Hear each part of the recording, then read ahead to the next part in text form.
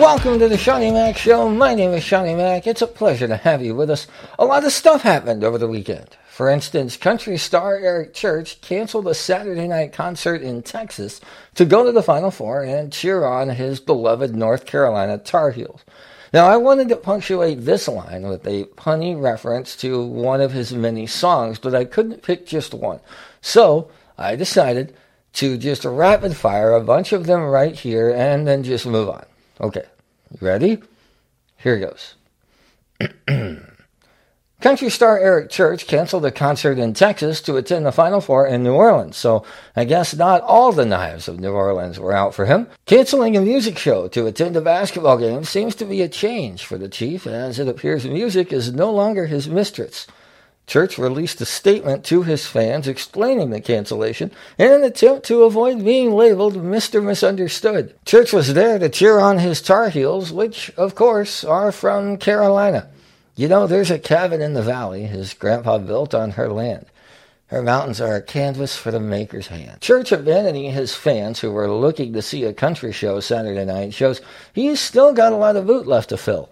Or he's not our country music Jesus after all. Both of those songs actually work there. And if you're a fan who had tickets to the show, you probably don't feel like he loves your love the most.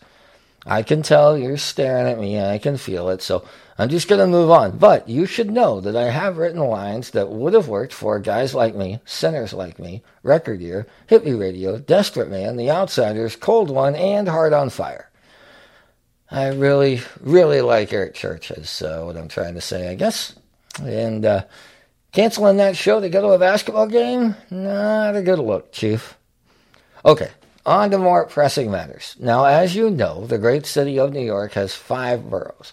Manhattan, Queens, the Bronx, Brooklyn, and, I want to say Ringo Starr? Oh, Staten Island. That's right. It's always the least memorable ones that get you. So while Staten Island is known to most people as the cesspool that produced Pete Davidson, it did take a big step forward on Friday. Let us start with the news out of Staten Island and Amazon. As you all probably already know, a warehouse on Staten Island, it's called JFK 8, has now officially become the very first Amazon warehouse to vote to unionize. It was not particularly close. This was extraordinary and historic in all kinds of ways, not only because it's the first, but also because Amazon is such a behemoth. Yeah! Workers at an Amazon warehouse in Staten Island will unionize, a first in the U.S. in Amazon's 27 years. Of the 4,800 ballots, more than 2,600 were in favor of joining the Amazon Labor Union. Amazon said it was disappointed with the outcome of the election in Staten Island, adding, "We believe having a direct relationship with the company is best for our employees." Hey, how about that? A little hard-fought victory for the working class, a little crumb of dignity to some of the folks at the bottom. Amazon Labor Union President Christian Smalls took a lot of heat from a lot of sides, including from Amazon executives themselves, who pushed to make him the face of the union effort because he was, quote, not smart or articulate. That's a little on the nose there, isn't it, guys? I'm sure if he were on your side, you would have referred to him as a, quote, thoroughbred, because of his attributes. Now, there is a long way to go for this union push, and this 8,000-employee warehouse has unionized, but there is no guarantee that they'll be able to bargain with Amazon or that Amazon won't just close it and move it somewhere else. The company has spent millions of dollars in the last 2 years trying to halt unionization, and it is very clear, even after the Great Resignation, that large quasi-monopolies like Amazon still have a tremendous amount of power and leverage over workers all across the country. But one thing no one can take away from this union win in Staten Island is an obvious blueprint for both labor organization and political mobilization for anyone who wants to follow it. This was a local grassroots movement which included white, black, and brown workers. It included workers who take the ferry in every day from Queens, immigrants from many different parts of the world, and even anti-union employees who voted in favor of the union simply to stick it to Amazon for what they say are dehumanizing working conditions. Now, a bunch of working class people from a bunch of different places with not a lot in common came together for a common goal, trying to secure higher wages for themselves and better benefits for themselves and their families. Even if this union push ultimately fails, I can think of two political parties who everybody hates who could, and this is the first time anyone's ever said this, learn a thing or two from what's happening out on Staten Island. While a coalition of workers from the bottom of the socioeconomic ladder spent last week trying to gain some dignity in their workplace, one other scrappy, hard-scrabble daughter of a Connecticut real estate mogul made a little career move of her own. White House Press Secretary Jen Psaki will leave the White House this spring for a job at MSNBC. That's according to an Axios report Friday that sources confirmed to The Hill.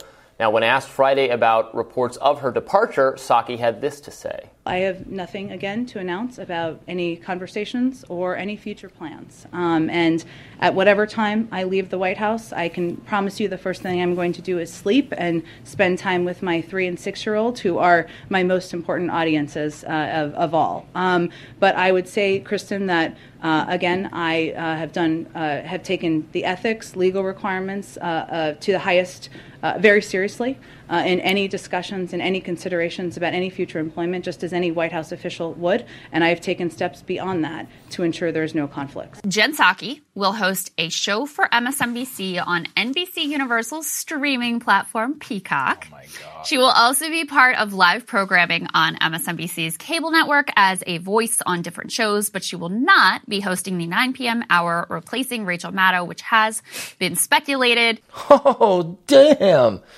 The Office itself didn't do it for me, but I've got to get Peacock now. I've got to get my Jen Psaki on. Okay, so neither side has officially confirmed this move, but as has long been speculated, NBC and MSNBC appear to have won the bidding war for the once-in-a-generation talent Jen Psaki. Now, I don't begrudge anyone making a living, and she's far from the first person to go directly from an administration or another high-profile government position right to a prominent spot in the media. But that's kind of the point. George Stephanopoulos, who is the voice and the face of ABC News, came up as a Bill Clinton staffer. He served as comms director in the Clinton White House. Fox News has a full roster of former Bush and Trump press secretaries. All of Obama's press secretaries got lucrative jobs in the media as soon as they stepped down, and that's not to mention the book deals and the speaking fees that all these people command as soon as they leave the White House.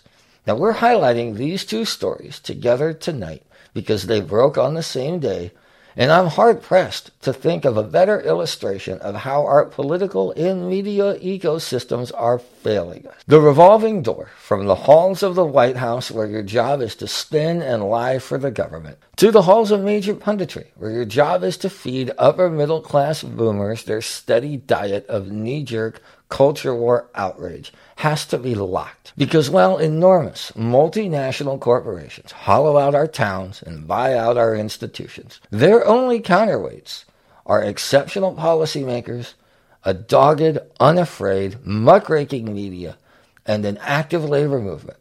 All three have been dormant for basically my whole lifetime. One of them finally gave us a glimmer of hope on Friday in Staten Island. It'd sure be nice if the other two were to come on board with them. But it's really hard to do that when the same credentialed neoliberals populate both the government and the media. Because one of those two institutions relies on access, ratings, and whether Wall Street CEOs are enjoying their work. And the other one is the media. That's our show. Thank you so much for being with us. We're back tomorrow night with an all-new episode. We hope to see you then. Don't forget, in the meantime, please share our show with your friends. Don't forget to like our videos on YouTube and subscribe to our YouTube channel. You can also follow us wherever you get your podcast. You can download our episodes and take them with you wherever you go. If you think we've earned it, please go ahead and leave us a review on your podcast app of choice. We're back tomorrow night. Bye-bye.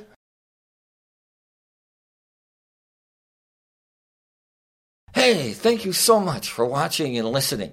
If you like what we're doing here, the best way to support the show is to become a premium subscriber, which you can do at the top link right down there in the description. As a premium Seannie Mac Show subscriber, you'll get the full video and audio versions of every episode early and ad-free. That's before anyone else gets it and without me asking you to do stuff like I am right now.